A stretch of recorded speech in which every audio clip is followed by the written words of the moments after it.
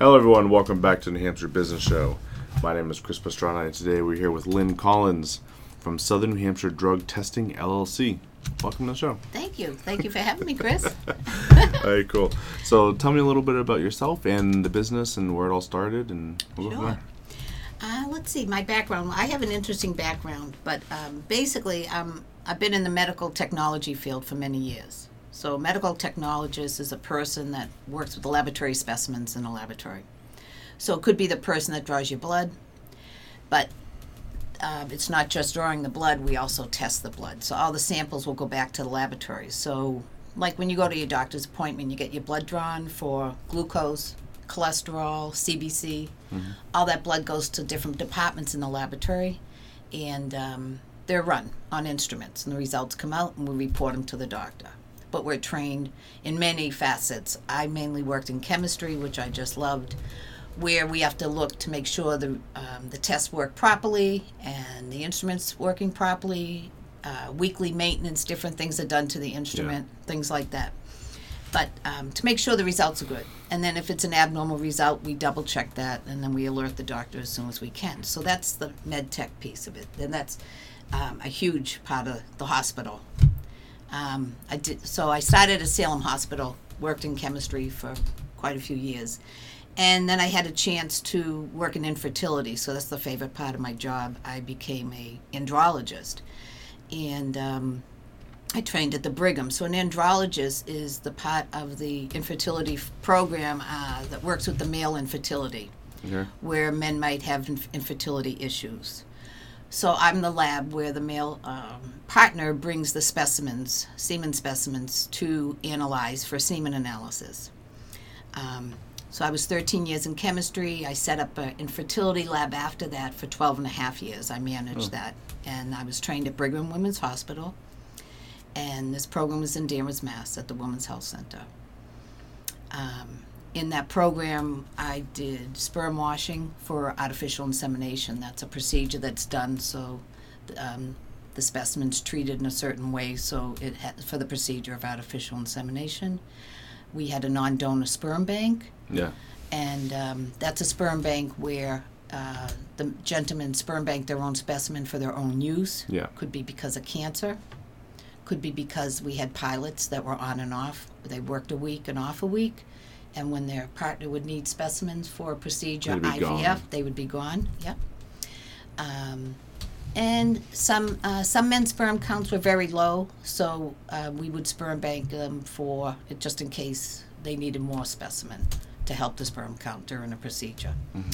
And then we did semen analysis for all the different hospitals in the North Shore area. And as infertility semen analysis is done differently now than it did years ago. So it's very precise, and many tests are done during that to help the doctor understand what's going on in the male infertility. So from there, and again, that was my passion. I just loved it. And I actually, other than the drug right now, I did write a book on infertility, and it's a book to help patients get through the program.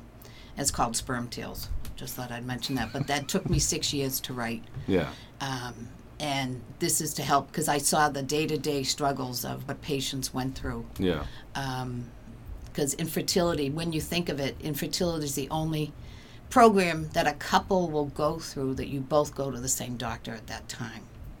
Normally you have your physical, you go to your doctor, your partner will go to her doctor. But this is a program where the two of you go and see the doctor and to find out why you're having trouble having a baby. Yeah. So I did that for 12 and a half years and actually worked at it even longer in different programs.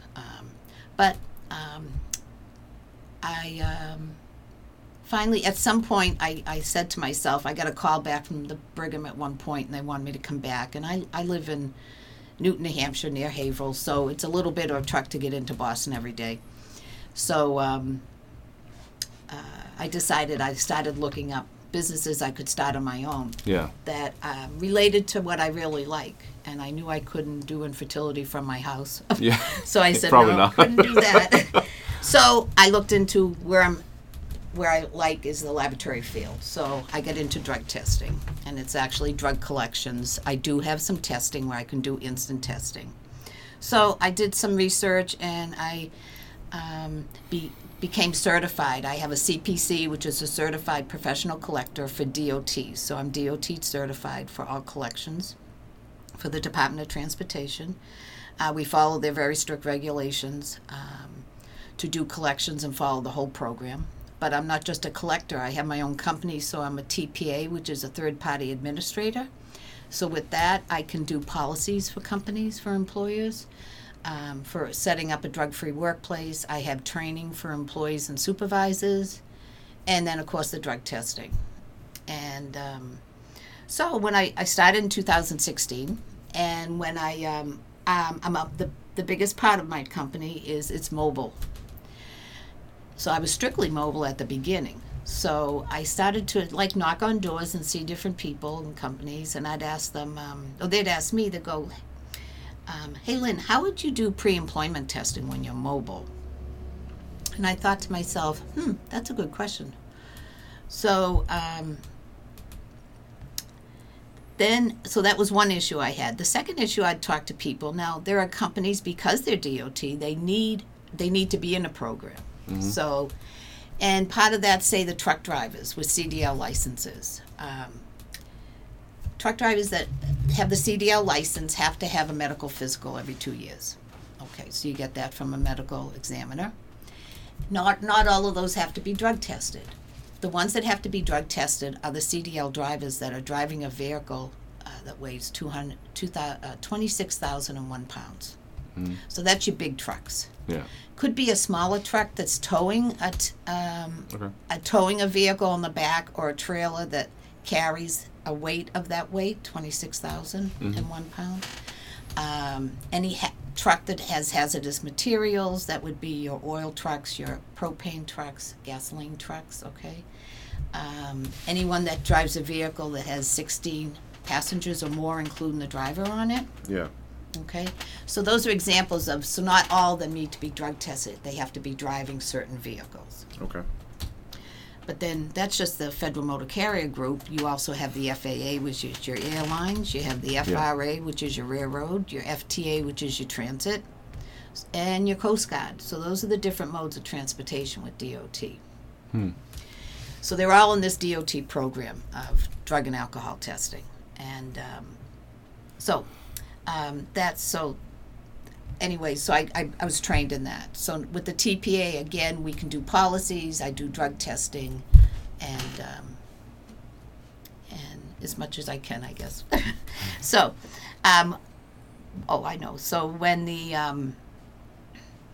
I was out searching for businesses, that if a company was already had the drug testing and DOT physicals at one place, at one center, they wouldn't want to switch just to me for the drug testing. They'd like to have the whole thing. So I started looking for an office, and about a year later, and I strategically put myself in a chiropractor's office, because chiropractors can study and become medical examiners and do the DOT physicals. Yeah. So I'm trying to make my business a one-stop shop so that we can at least get those two pieces. Yeah. So we're coming soon. I'm hoping it's the end of the summer, but when the chiropractor's finished studying and takes her exam, I will be able to offer DOT physicals at my site, plus obviously drug testing. And pre-employment, like I said, it's kind of hard to do mobile pre-employment. So again, that helps me in the office, because when you go in for a job and you go for an interview, you really don't go back unless you go for a second interview. Yeah. So when do you get that drug test done? So you usually get an email from the employer saying, go here to get this drug test. So now I have an office, they can go to see me. I just became a Quest Preferred Collector because I have an office. Yeah. So any company that has a contract with Quest Laboratory, you can send, I'm on the list if you're in the nearby Hampton area. So I found an office like in Hampton, New Hampshire. And it's right off of 95, so it's great. I do see a lot of truckers. I hope to see more, and there is a little availability for them to park their truck to come and see me. But anyway, so now that I have the office, which is really great, I'm doing the more pre-employment testing for companies, and soon the DOT physicals will start. But the mobile piece, the nice piece about mobile for other testing.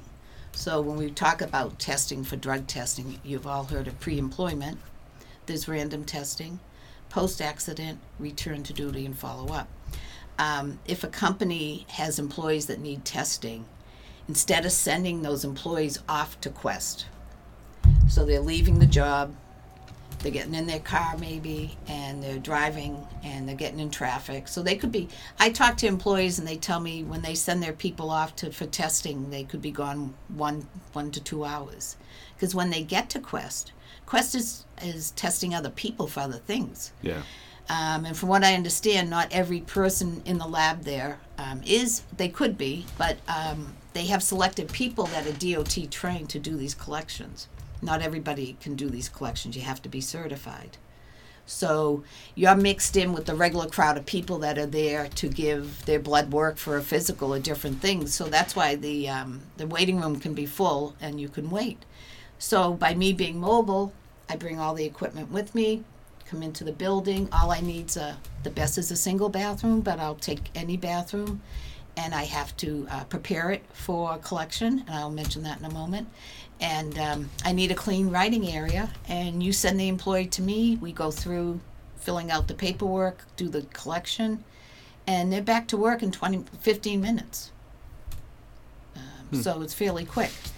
To do a DOT collection for a urine is about 23 steps. Yeah. So it's very strict, and I'm sure if anyone's had a collection, you go in, the sink's taped up, the toilet, the flusher's taped up, the water's blue. But we have to take everything out of the bathroom that could be added to the specimen. We just remove everything. We check everything. So there's many steps in the collection doing that. So that's for urine. But that's what I'm trained in. And so I know probably people have read about different types of specimens, and each specimen has their own benefits. And urine is one specimen, obviously. New testing is oral specimen, although it's been around. Oral saliva. Okay, saliva is another type of specimen that we can take for these tests. The detection window for drugs is less for picking up the drug than a urine specimen. So what happens is when someone either ingests, smokes, or takes a pill, in your mouth you have salivary glands and the blood's right there in your mouth. So say for chewing marijuana like a brownie, or even just taking a puff, smoking it, the smoke, it gets in your mouth and it goes right into the bloodstream right from that. So it starts right into the mouth. And so drugs can be picked up in an oral specimen starting almost an hour or two from when the drug's taken, and can last up to 2 days. Some drugs can last 3 days.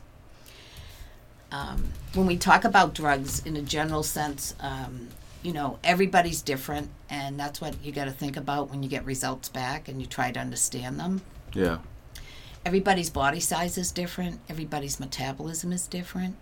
So, you and I could take, say, the same drug, and it might be found quicker in my specimen, or longer in yours, or it may stay longer in yours than me. So there's a lot of variables that go into drug testing. And when a result's reported, it's qualitative. It's either it's there or it's not there. So it's positive or negative. But a lot depends on how long things stay in the system, by how often you take the drug, the concentration of the drug, the strength of the drug, and your metabolism. So you got to keep that in mind. Everybody's different. Do you have any questions? No, I mean they were pretty.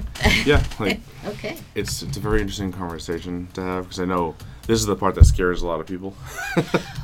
When the drug testing comes up. Is it for people to be tested? When an employee's like, okay, I have to go in for drug testing. Yeah. And even if you don't do drugs, there's always like that. I know. Fear. It's very simple. Let me go over that. I'll help you with that, because that's the first thing I do when someone comes into my office. They have a seat, and I say to them, "Have you had a drug test before?" And some say no, and so I explain. So basically, what happens is if you've ever, you come into the office. So this is my job. I've been either been given an email or a phone call that you're coming, or you've called me and said I'd like to set up an appointment. It's best to set up an appointment with me because I'm on the road. And I'm in my office on 3 days a week, Monday, Tuesday, Friday. But like today, I'm here with you, and my office hours are 8 to 4:30. But or I could be out testing. Yeah. So I have a sign on my door. If I'm not there during the hours, just call me, and I will book the appointment and so forth. But so it's best to make an appointment. But anyways, you have to have an order to come in. Okay, that's most people have that. So you come in, you give me your order, and so my job is to identify you. So you always want to make sure you have a photo ID on you. Okay, that's like your license. Perfect. Yeah. That's all you need. So I'll ask for your license. And so what we do is I might start, if there's the chain of custody form can be done manually, or I might have it in the computer. So I'm going to start asking you some questions. You might have an employee ID from your place of work, or DOT, we have to get Social Security numbers. And that's a reason for following people from one job to the next. The easiest way to follow them is through their social. Because if you're in the DOT, your information goes up into statistics, a big program, and you just need to be followed where you go. So they can follow your drug testing and alcohol testing past history. But for regular employees, I might ask just the last four of your social. I would never take, if I didn't have an employee number, I would never take your full social, just the last four. And I get your name and first and last name. But my main thing is to identify you. Yeah. That's the main thing. Next piece is I'm going to have you stand. If it's a urine, let's talk about a urine specimen. I'm going to ask you to stand. And I usually, if it's female, I ask you if you can leave your like pocketbook and things out in your car. And so you don't bring anything in other than your ID. Then you don't have to worry about your wallet and your money and things like that. But generally men have wallets. So I ask you to stand up and you empty your pockets. So you just take everything out of your pockets, put them on my desk, and you show me that your pockets are empty. So you pull out the little rabbit ears. Pull out, so they call it rabbit ears. Then I have you turn around. I can't touch you. I don't touch anybody. So you just show me that there's nothing in your pockets. And for men that have their wallets, I have them open their wallet in front of me, and you just open the little cubby areas to make sure I don't see anything that could be used for suspicion or something. If everything looks good, I have you put your wallet back in your pocket, so you can take that back. Okay. So, but you leave everything on my desk, your cell phone, your keys, and anything else that came out of your pockets. Okay. So I asked you to come over to where my bench is, and I have some washcloths. I have some cloths that are wet, moist cloths that you pull out and wash your hands. Yeah. So I asked you to clean your hands well, go underneath the nails, and just clean very, very good. And then there's a trash can. Pop it in the trash. So then I asked you to select a specimen cup. And I have a few out on the table. You select a cup, and I open it, and I take the seal off. So I want to show you that this container is all sealed, that it's not, it's sealed. So I peel that off. Inside will be a specimen bag, and will be one or two little plastic containers that we're going to put the urine in eventually. So anyway, so I explained to you. So now, meanwhile, the bathroom's set up. I've taken all the products out of the bathroom. I've taped the sink up, and I put bluing agent in the toilet, and I put some tape over the flusher, the handle, and what I say to you is I show you on the specimen cup how much urine I need, and you can give me more, but I don't have a cover at the cup, so about halfway in the cup would be good. And I show you, so I say when you go down to the bathroom, I say when you're finished, don't flush the toilet and don't wash your hands. I stand outside the room waiting for you to I ask you to hand me the specimen when you come out. Yeah. And that's it. We walk. So then the whole time so during this whole process, I'm only working with you, only one person at a time. I wait for you to produce your specimen. You give it to me. You watch me. We walk back to the room. Okay. Meanwhile, I've checked the temperature in the urine, okay, to make sure it's within proper temperature. We have to do that to make sure that the urine, if you're producing your urine, it's coming out of your body, and your body temperature is 98.6, so it should have some type of temp. So you come back to my office. Now I take one of those plastic containers that's got a really tight snap top to it. I look in the computers. I know we need the minimum amount of urine we need to send is 30 mLs. So some employees might want a split specimen. A split specimen is 2 samples, or a single specimen is 1. So I fill according to what it says, the different vials, 1 or 2. I snap it back. Now you're watching me do this with your specimen. There are labels on the bottom of the form. So we have a chain of custody form that has 2 labels labeled A and B. I take the A off and put the label on the top of the container with the urine and bring the sides down on the label. And then I do B if I had happened to do 2 containers. I have to be very careful not to tear that label. It's very, very sticky. This is a tamper-proof seal. Yeah. Okay. So I label your container and flatten it and make sure it's on there nice and tight. And I'll go write today's date. There's an area to put the date. And then I hold it, and the donor, you're considered the donor that's giving me the collection, so the donor puts his or her initials on the container. Okay. So then we finish the paperwork, and that's you sign with your name, sign, print your today's service, your phone number, your cell phone, and your date of birth. Then I sign my name, and then I go through the sheet with you to make sure everything's filled out properly, that we have your last 4 of the social. We have your name. We have the reason for the test, and that there's a little box that I checked off your photo ID, and that there's a reason. Is it pre-employment? Is it a random test? Is it for whatever reason? I checked that your temperature was good, and if it was a split or single specimen, and there's a comment line or remarks. Do I put anything down? If everything went smoothly, I put no or none. And then this piece of paper, if we're doing it manually, the chain of custody form has got 5 sheets. So once everything's signed and looks good, I tear off the sheet, and that first sheet gets folded and put in the bag. So we take those 1 or 2 vials, your specimen goes into a bag that has 2 openings. The front opening I put your specimens in, and the paperwork goes in the back. And that's just because if the urine was to leak out, the paper doesn't get all wet from it. Keeps it separated. Then I take the seal off the plastic bag, fold it forward, and the bag's sealed, and you're good to go. So you stay there through that whole process, and it's simple.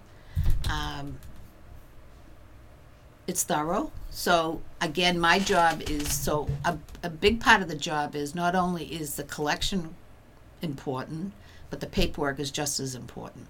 Because when that specimen gets to the laboratory, the person that inspects it before it even goes to any testing looks through the paperwork and make sure it's filled out properly. Certain things is a flaw here and there with DOT. If I miss to maybe check off the temperature, they're going to let me know, and they're going to I have to really see it, or they'll let me know, and I have to fill out paperwork to say the temperature was within range. But most of the time, I'm so thorough. I just look I'm very attention-oriented, detailed. So I make sure everything's checked off properly. Yeah. After you see it a bunch of times, you're probably pretty good idea what the paperwork's supposed to look like. Right. Yep. And that's the end of the test. And if you can produce a specimen right away, that's why when you call and make an appointment, I try to remind people to watch their bathroom habits. Don't go to the bathroom too soon before you have to come and see me. Yeah. Because you want to be able to produce a specimen. And we do have to have a certain volume. So if there's not enough there, we have to do a new procedure that's called a shy bladder. So say you go into the bathroom and you produce a specimen and the volume's not there. Because if I send it into the lab, they're gonna talk to me. So we have to start a procedure. I can't use that specimen, so I have to dump that specimen. But I will have you sit in the waiting room. I have a waiting room there, and I will give you so much water. You can drink so much water during a 3-hour period, and I have to document how much water you get. I have to document when it starts. And I will explain to you that, make sure you can, don't tell me I think I can go and then try again and it's not enough. Just sit still. Usually with some water, if you wait an hour maybe, and with some water, you should be able to produce another specimen. But everybody's different. You don't have to drink the water. You can do whatever you like. But I have to document it, and that's a shy bladder, and that's a big, in DOT, that's what happens, and the person has to wait. Because once you start the testing, you really got to stay and produce a specimen. You can't say, well, can I come back in a half an hour? No. You got to stay put, and we got to collect the specimen. Yeah. And I can never add more than one specimen, separate specimen, together to equal that volume. You can't do that. I have to only have one specimen for that volume. Yeah. That's a urine specimen. So other samples that have come along, hair testing is big. And hair testing, so like I said, there's different specimens, and each specimen has characteristics and that are good, and that the detection window is longer. Hair samples, your hair grows, on a healthy person, your hair grows a half an inch a month. So we are to collect an inch and a half of hair. And this gives 90 days of information. So whenever you ingest a drug, it's in your bloodstream. So you need blood. Blood grows your hair. Blood does everything. So so they call it a root. They call it a hair follicle. Yeah. So people are thinking when they call me, are you getting the follicle? If you've ever pulled a gray hair out of your head, it hurts. Yeah. And that's the follicle. If you look at the end of it, that's the follicle. I'm not doing that to you. We are, no, I take a pair of scissors, and so first I look to see if I can get an inch and a half, because they really want us to send that. I can't send less. So for gentlemen like you that have very short hair on your head, I can collect body hair. And so I do that quite often, because a lot of men a lot of men are bald. And so body hair is, I collect from the armpit, I collect from the chest, the legs, and the arms. I don't go to any private areas. Body hair, head hair cannot be mixed with body hair. So either I collect head hair and that's it. So there's enough I get from your head, which is usually the back of your head. Yeah. And I wanted to say, when I do collect head hair, I lift the hair up. I'm not going to remove hair from you so that people will be able to notice it. I would never do that. So I lift the hair up.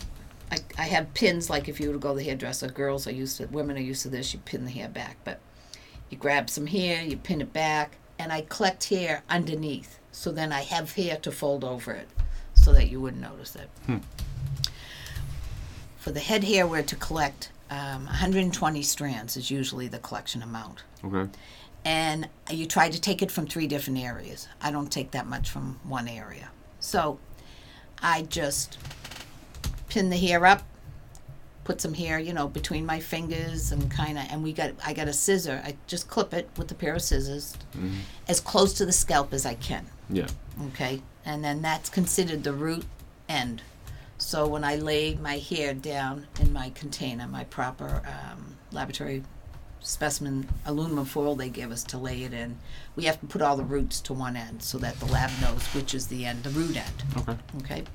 So that's how you do it from the head. Now the body here, I have to get the size of a small cotton ball. So a lot of men have a lot of chest hair and so forth. So and I scissor it. I can't shave it. Some places I might have to shave, like your legs or something. The hair is very fine because the guys don't normally shave their legs, so it's very fine. But however, I can mix different parts of the body here together, and I put it together to form a small cotton ball, and that's what I can send in. Okay. But so this information will give 90 days of drug history with that.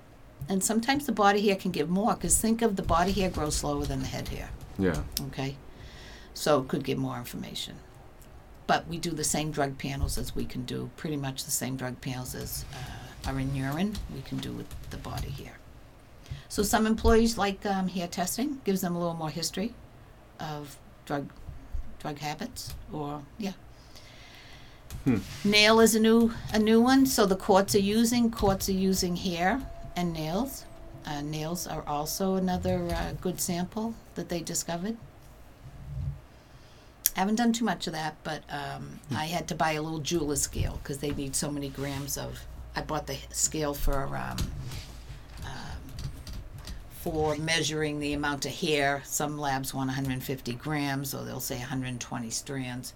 Some of the panels, the drug panels, need more hair, so I like to, the thing is, I want to send enough specimen, not that I take a lot, but I want to make sure I have enough so we don't, they say that in the laboratory field, if something's not, if supply's not sufficient, it's QNS, quantity not sufficient. Yeah. We don't want a specimen QNS, because Yeah. that means you got to come back again, so Yeah. we don't want that.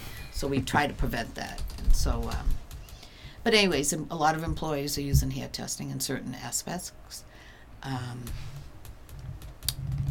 Thing about, hair testing, like urine, sometimes we have people that try to pass different specimens to us that might be someone else's specimen. Yeah. Or there's synthetic urine out there. So certain other specimens take that whole part of the picture out of the picture. Yeah. And that's employees, that's another way I can explain that to employers, to help them decide on what's the best specimen for what they'd like to do. But actual sample testing and the whole drug thing is really simple. It's not really, if you've given a urine specimen when a doctor, see nowadays the doctors, years ago they used to want a urine specimen every time you went to the doctor to check your urine. Because a urine specimen is really good to look for if you're going to be diabetic, there's going to be sugar in the urine. You shouldn't normally find sugar in the urine. Yeah. So it's a quick test to see how the body functions are and that it's running properly. Nowadays, though, because of insurance, a lot of insurance, I guess you have to have a reason of why you want a urine tested. So they don't always do a urine specimen. So people growing up, they're not used to giving a urine specimen. And, I'm in the medical field. Everybody has their job for one reason. And some people are in medicine, other people aren't. And some people could never be a doctor or a nurse. And I've handled a lot of different specimens. And it doesn't bother me. Yeah. But other people I might talk to, say my husband, and I asked him, would he like to be part of my business? No. He is an engineer, and he doesn't want anything to do with collecting a urine specimen. No, thank you. And he's had drug testing for the companies he's worked for. But no, Lynn, that's your job. That's funny. So, but that does it. But see, everybody's got a job suited for themselves, right? Yeah. So, That's too funny. Yeah. Cool. So you talked about marijuana earlier. Yeah. So this is a fun conversation fun to get conversation. into. Jeez, So yeah, everybody's thinking this could be another day talking. No. yeah. Well, so marijuana. So we all know about. So we have medical marijuana and recreational. So so I know employers, and particularly I'm in Hampton, but I'm on basically New Hampshire and Massachusetts are right next to one another. So we're obviously, and where employers are seeing people that they have employees from Massachusetts and they're working in New Hampshire, or vice versa. Yeah. So so employees are really confused because the law's the difference between the two states. You have medical marijuana and recreational in Massachusetts. From what I understand, the first store opened in Massachusetts, but it's a store that previously it's in, I think, Milford, Mass. Okay. And it's made marijuana for medical marijuana, and they've given the okay to make it for recreational, but they're not allowed to sell it to people to have, like you or I walk into the store, but they can sell it once the store is open. They're able to they have a section of recreational marijuana that can be sold to stores that are going to be opening up. Okay. Massachusetts is taking their time, I think, with opening some of the stores, and they're just watching. They have history of other states. I think right now I brought this in.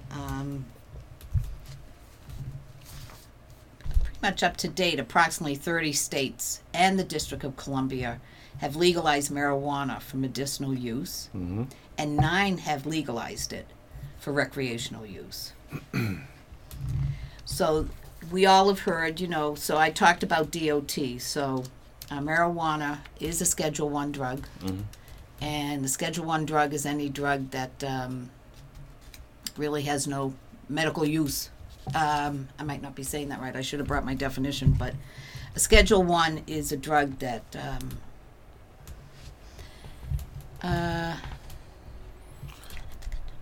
well, yeah, I forget what it is. It's like I've heard it a few times, like either dangerous It's or dangerous. It's forget like the- it I has forget no the it has guideline. no medicinal value. Yeah. Well, it does with medical marijuana. See, I didn't think it's into something else. Well, but- that's an interesting that's the- conversation to have, Right. on the other side of things. right. But federally, yeah. so federally they say that. So with DOT, marijuana, no way at all. It's a zero tolerance for any of that. So if you have a job and you're working in a DOT, you can be randomly chosen, and I did mention that different type of tests, pre-employment, random, and so forth. So random is for DOT, your name goes on a list, and there's a certain percentage that's pulled every quarter. So there's 4 quarters in a year, so you could be picked 4 times out of the year, possibly, to be picked for drug testing. And obviously one of the drugs that they test is marijuana. They have a 5-panel that they do. Let me just say this, DOTs will only do urine testing. They won't do any other sample. At some point they may look at other samples, possibly oral testing, saliva, but right now it's strictly urine. Their 5-panel consists of amphetamines, which includes methamphetamines. So it's amphetamines, marijuana, cocaine, opiates, and PCP. So those are kind of the top categories. And now the new 5-panel for opiates, DOT started in January of this year, January 2018, to extend it to the synthetic opiates, Okay. which is oxycodone, oxymorphone, hydrocodone, and hydromorphone. So these are the drugs. Back in the past, they did for their opiates were morphine and codeine. So people, they were starting to have accidents with people that were on OxyContin, and it wasn't being picked up because they weren't testing for it, even though it's an opiate. So now they've extended that panel, and this is because of our opioid problem, epidemic. So we want to keep the roads safe and everything, and safe for everyone. So they've extended that panel. So now all the panels do the 4 synthetics with the urine. Okay. But so you'll never, maybe some point, but I really doubt that you'll ever see the federal government say that they'll okay marijuana. So, there are effects. If you've done marijuana, we know that there are effects with your driving ability and things like this. You have too many drinks, you can't drive. Yeah. You smoke too much marijuana, and it's a different effect to everybody. Everybody has a different effect. But there is proven that it does hurt the senses, and it hurts your, when you're driving, your judgment on, driving. Usually I think people drive a little slower with marijuana sometimes. They might drive faster with alcohol, but anyways, it does affect you in certain ways. So federally, you'll never see marijuana, I don't think, okay. So now it goes to a state level, and states have a choice if they want to legalize it or not. So what happens with employers, let's take Massachusetts for a second. Okay, the one law they have is in Massachusetts for an employer to do random testing, so that's quarterly testing, whatever they want to set it up for. They could be monthly, usually it's quarterly. So they set up this program. The state wants them to only do random testing to safety-sensitive positions. Mm-hmm. And safety-sensitive positions, here's a definition for safety-sensitive. It's a job or position where an employee holding that position has a responsibility for his or her safety and others' safety. So it would be very dangerous if an employee did drugs or alcohol. So it's to protect themselves from safety, to be safe, and to protect others so you don't hurt others. Mm-hmm. There's many examples of safety sensitive. Some are very easy and some are you got to think about maybe, but anybody that's driving, and it could be a truck driver down to someone, nowadays there's a lot of banking services, but I can remember a lot of people would go make deposits at banks during the day. Well, right there, that person's in a safety sensitive position. Yeah. Some services now, I understand you can do it from the work, so I don't know how many people are still going to the bank on a daily thing, but they could be. But going into people's homes, think of this one. When people take drugs and they get addicted, your brain takes over. It's not so, the brain starts working and it works on the synapses, the neurosynapses in your brain, and it changes. It could be quickly. It depends on how much you do and how young you are.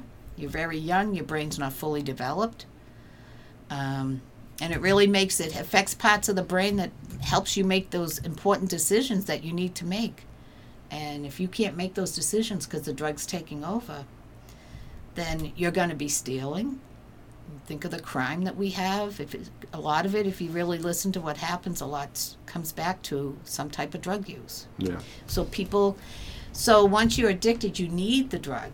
You need it, and that's all you do every day is think of how I'm going to get the drug. If you can't get much and you're using it up that quick, however you're thinking, but you need to get money to pay for it and get it. So if you've gone through all your money or you're working for an employer, I say to people, people form habits. So are you finding things missing at work? Are other coworkers finding money missing? Things start to happen. Yeah.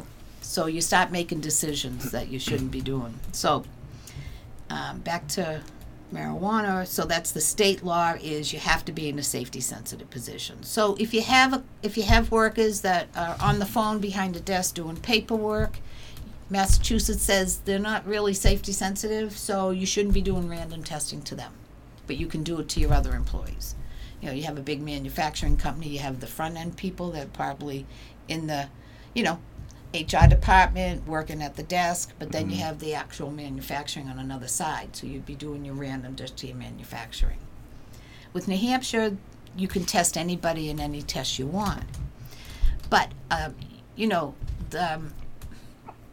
with the legalization and looking at other states, and I just spoke to a girl yesterday that came into my office, and we were talking because she's from Colorado. So Colorado's been recreational for 4 years. Yeah. And, I talked about different things. I've read different articles because I have a coworker, a friend that works out there, and the ER departments have a high increase of ER emergencies because of driving issues because of marijuana. Mm-hmm. But, I just kind of was listening to her, and I just listening to what she sees, and it's big out there. They actually have buses to bring people, when you first get into Colorado, different areas to bring them to the stores and so forth. But, so with marijuana, again, safety-sensitive positions, DOT, no way. So what employers need to do, employers need to do, they need to have, so I can, one of the things my services I can offer is a drug-free workplace policy. And what does that incur? What does that happen? Or what does it make up? With marijuana, you need a very, very strong policy. So you need a strong policy, and you need to follow it to the T. So as an employer, you can do what you want, but I know what I wanted to say. A lot of court cases, we're waiting for a lot of court cases to come out to see, and these lawyers are waiting to see how different court cases that have been brought to court already about medical marijuana. Mm-hmm. And there was a big case in Massachusetts. And so medical marijuana, to be able to get medical marijuana in Massachusetts and New Hampshire, there's certain diagnoses you need. So you need to, I actually went to a medical marijuana doctor to talk to them in Stoughton, Mass, and to find out the process. So what happens is when someone has a symptom, so it could be a diagnosis, Crohn's disease, cancer. Originally, medical marijuana was meant for people that had very bad cancers and so forth, and that needed help because it helps your appetite and it helps with pain. And they've done many studies, and medical marijuana does do a lot of good things. But as time's moved on, it seems that it helps even more and more diagnoses. Yeah. So Massachusetts they have their wording for who should be receiving medical marijuana is, well, what I want to try to say is New Hampshire has very strict diagnoses that you have to be able to get medical marijuana, where Massachusetts is a little different, but it's still, you need a strong diagnosis. Yeah. So once you get that diagnosis, you go see a medical marijuana doctor, and you sit down and talk with him or her for a period of time, and you talk about your condition, and you might have to show some medical paperwork from your regular doctor to show your diagnosis and prove it and so forth. So you get an okay from the medical marijuana doctor saying that he recommends that you get this medical marijuana card. Mm-hmm. That still goes to the state of Massachusetts, and the state of Massachusetts reviews it, and if you're given a card, they will mail you a card. Now, all the cost of this is your own cost. Insurance doesn't cover this. Mm-hmm. So it's all your own cost to go to have the consult with the doctor to begin with. Yeah. So then once you get your card, you go into a registry. And from what I understand, the registry also looks at all your other prescription medications you're on. So they're able to see all the medicines, because they want to make sure that if you're going to be taking this drug, that you need to make sure you have no side effects with other drugs. Yeah. So they need to see everything you're taking. You get your card in the mail. The card's good, from what I understand, 3 years. But you have to see the doctor every year, or it won't be valid. So even though the date's valid, you have to still go back to that medical doctor, medical marijuana doctor, and see how you're doing and see the outcome. So he has a suggestive amount that I think you take. You will then go to the store, and that, I think that card gets you through the door, so you have access. So if you didn't see a doctor in a year or so after your first, you can go back to do your recheck after a year. I don't think you'll be able to get in. But the state, you're registered, the state knows, and you're only given a certain amount, and then you will go back to that doctor, I think, periodically to make sure, see how it is that he recommended, that you're taking the right amount, that you're not doing too much. Yeah. It's just like any prescription. It's prescribed a certain way. You take 1 pill a day or 2 pills a day, and you're given so much a month. You don't want to take too many, okay? Yeah. Okay. So, but anyways, with medical marijuana, one case, Barbuto is her last name, and I think it was in 2014, she had Crohn's disease, and she went for a job, and the company hired her, and it was a pre-employment test. I'm not sure why they didn't do the pre-employment test before but she did start the job for a day, I guess. And she said that she had a medical marijuana card, and they have a zero tolerance for drugs, and so her test came back positive for marijuana, and they fired her. They let her go. So she took them to court, and the first case, from what I understand, the company won because they have a strong policy. Yeah. And they have zero tolerance, and this is where we talk about strong policies. I did mention to you earlier, a typical handbook, employee handbook, probably, it depends on everybody's company, but there's probably 1 or 2 pages or a paragraph I've read on a drug policy in someone's handbook, where my handbook is 20 odd pages long to 30, and that's just drug and alcohol. So you really need a strong policy. And again, you need to follow it. If you're brought to court and the lawyer says, do you have a company policy of a drug-free workplace? Yes. Do you follow it? You got to follow what you put in it. And you make the decisions on how you're going to handle these situations when people are positive, or are you going to test? Yeah. Okay.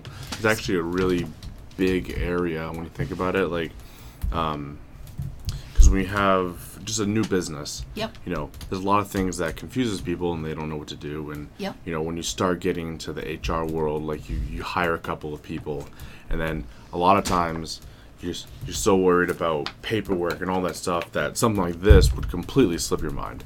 Right. Like, what do you do if someone comes in and they're high or drunk? Right. And you're like, usually it's after it happens that you're like, oh man, I need to do something about this? Well, so it's a good point. So again, and these are things we cover. So I work with employees all the time that are thinking of setting one up, and we sit and talk about it. And we say, and I said, why do you want it? Do you have safety sensitive positions? Yes, I do. And I'm worried. They're getting worried about marijuana. They're, because it's recreational, they think people are going to be doing it all the time. Mm-hmm. But we're treating, if you think of to treat it like alcohol, when you come to work, we drink at night, but when you come to work, we're not drinking during the day. Yeah. With marijuana, the only situation is it stays in your body longer. I know everyone's heard alcohol's water soluble, marijuana is fat soluble. So it stays in the fat, so it's released out in the system longer, and it can be still picked up in the urine. Mm-hmm. So that's where it causes a problem. So that's what's kind of confusing employers with the testing. So again, a strong policy. You have to learn how, see how you're going to handle things. There is testing that can be done. Oral testing can help employers because it only goes back 2 days. But it all depends on. Here's the thing about marijuana we got to think about too. Back in when people were doing it in the 60s or 70s, the strength of marijuana was a certain strength, let's say. Right now, if you compare what marijuana is now compared to what was, I'm hearing it's 35%, 40% stronger. Yeah. Well, yeah, we've gotten better over time about putting out stuff, and and then in some situations, people put harder drugs into it, and so there's a lot of... that's true. You got to be careful. Yeah, lacing things with it, and that's not good. But just the actual marijuana, and then vaping is a new thing. Yeah. And so they're vaping. So when they vape the THC, the marijuana, it's the resin. They cook the marijuana down to that sticky brown stuff, and that's what you're smoking. So that's about 80% THC that you're vaping. Yeah. And remember, when you vape, you're inhaling in on that vaping unit, and you're pulling in all straight THC into your lungs. So it's very, very strong. Yeah. And the candies are 80-odd% THC. And I know I love gummy bears, but boy, I can eat a whole bag of gummy bears, but and the problem is kids are getting into it. Yeah. So kids and dogs, animals, they're eating things. Yeah. So doctors, veterinarians are getting dogs that are coming in passed out. Or passed out. Yeah. And, they really have to work hard to bring that dog back. And the kids are getting into it. Many poisonings with kids. Yeah. And we heard about the little Tide things. Well, it's the same thing. The pretty colors and different things, you got to really keep the stuff out of the kids' hands. And, they may get in the wrong hands. But, again, a strong workplace policy I can help with. So that's a drug-free workplace. It helps with employee training and supervisor training. When a company puts out a drug-free workplace, there's no surprises. We're not being sneaky or nothing. The employees totally know. They read all this paperwork that say this company's going to start this policy in so many days. And it gives people time to think about what they're doing. Or people that don't do drugs have no worries. You just go and get tested. The others, sometimes they're always thinking of how they can dodge things or try to get through it. Mm-hmm. And at some point they're going to be caught. They may not get caught the first time. Yeah. But I think what I said to you a while back, because I don't think I realized I was on the show yet, and Chris was kind of funny with that. So, anyways, I want to say that what I like to do is, and the way I like to think of drug testing is that we're helping people to find that there's a situation. And what I mean by that is I don't want to be like, oh, here comes the drug lady, she's going to test and I'm going to lose my job or something like that. It's, we want to help people, and like I said, when someone's addicted and the brain's taken over, people try to stop, or they do the hardest to do that and get help, but it doesn't happen. So by finding someone that might be positive for a drug, say one of the opioids, and this is what's happened to a lot of people, after some type of surgery, and the doctor's given them medication, and they took it. And I've had some surgery, and I've needed that medication. You need it because you're in pain. You have knee replacement or hip replacement, you need it, but only for a certain period of time. I think so many people are frightened right now. They'd rather go through the pain of some of these surgeries than even they're afraid to get addicted. Yeah, well, that's what I do. Like any time I have a surgery, and I've had some pretty significant ones, I just don't take any medication after. Right. I mean, it's miserable. It's but, miserable, right. Well, it does other things. Yeah, it's easier, right. You're afraid. I know. Well, they're really working on doctors to give not as many pills and things like that. But people do get addicted and they can't get off. So this drug testing will help discover that situation. And one part with DOT is, when someone's doing drugs and they find it, depending on the company policy, by DOT, we want to help people. So there's a program that they have, a SAP, that you would go see, a substance abuse professional. Mm-hmm. And you can keep your job, but you need to go through this program, and you're going to get counseling and see different people, and they decide how long, what your situation is, and why you're doing drugs. I mean, is it for a reason and you need more help? But you can then come back to work, and that's when more testing comes in to help you stay clean, to be off the drugs. So that's when we have the return to duty or the follow-up testing. And these are all good deterrents so that you can say to other people, if you're on a weekend and someone offers you something, you've heard the saying, no, I'm tested at work. Yeah. So, they're even doing it in a lot of schools in different states. And that's a discussion for another day. But, it's to help kids, because kids, like I said, their brains aren't developed. They're in their mid-20s or late 20s before their brain is fully developed. So they're doing these drugs in school. And you talk about the brain taking over, it's even quicker with them. And that hits that part of the brain that makes those tough decisions, and they can't make them. And now they're going in the wrong direction. Yeah. So a lot of schools do it so the kids can say, I'm tested at school. So hopefully at some point, schools are difficult to get a program like that in. But that's with time, you never know. But it's to help. I'm here to help people. I'm not to police people. I want to help people. Yeah. Awesome.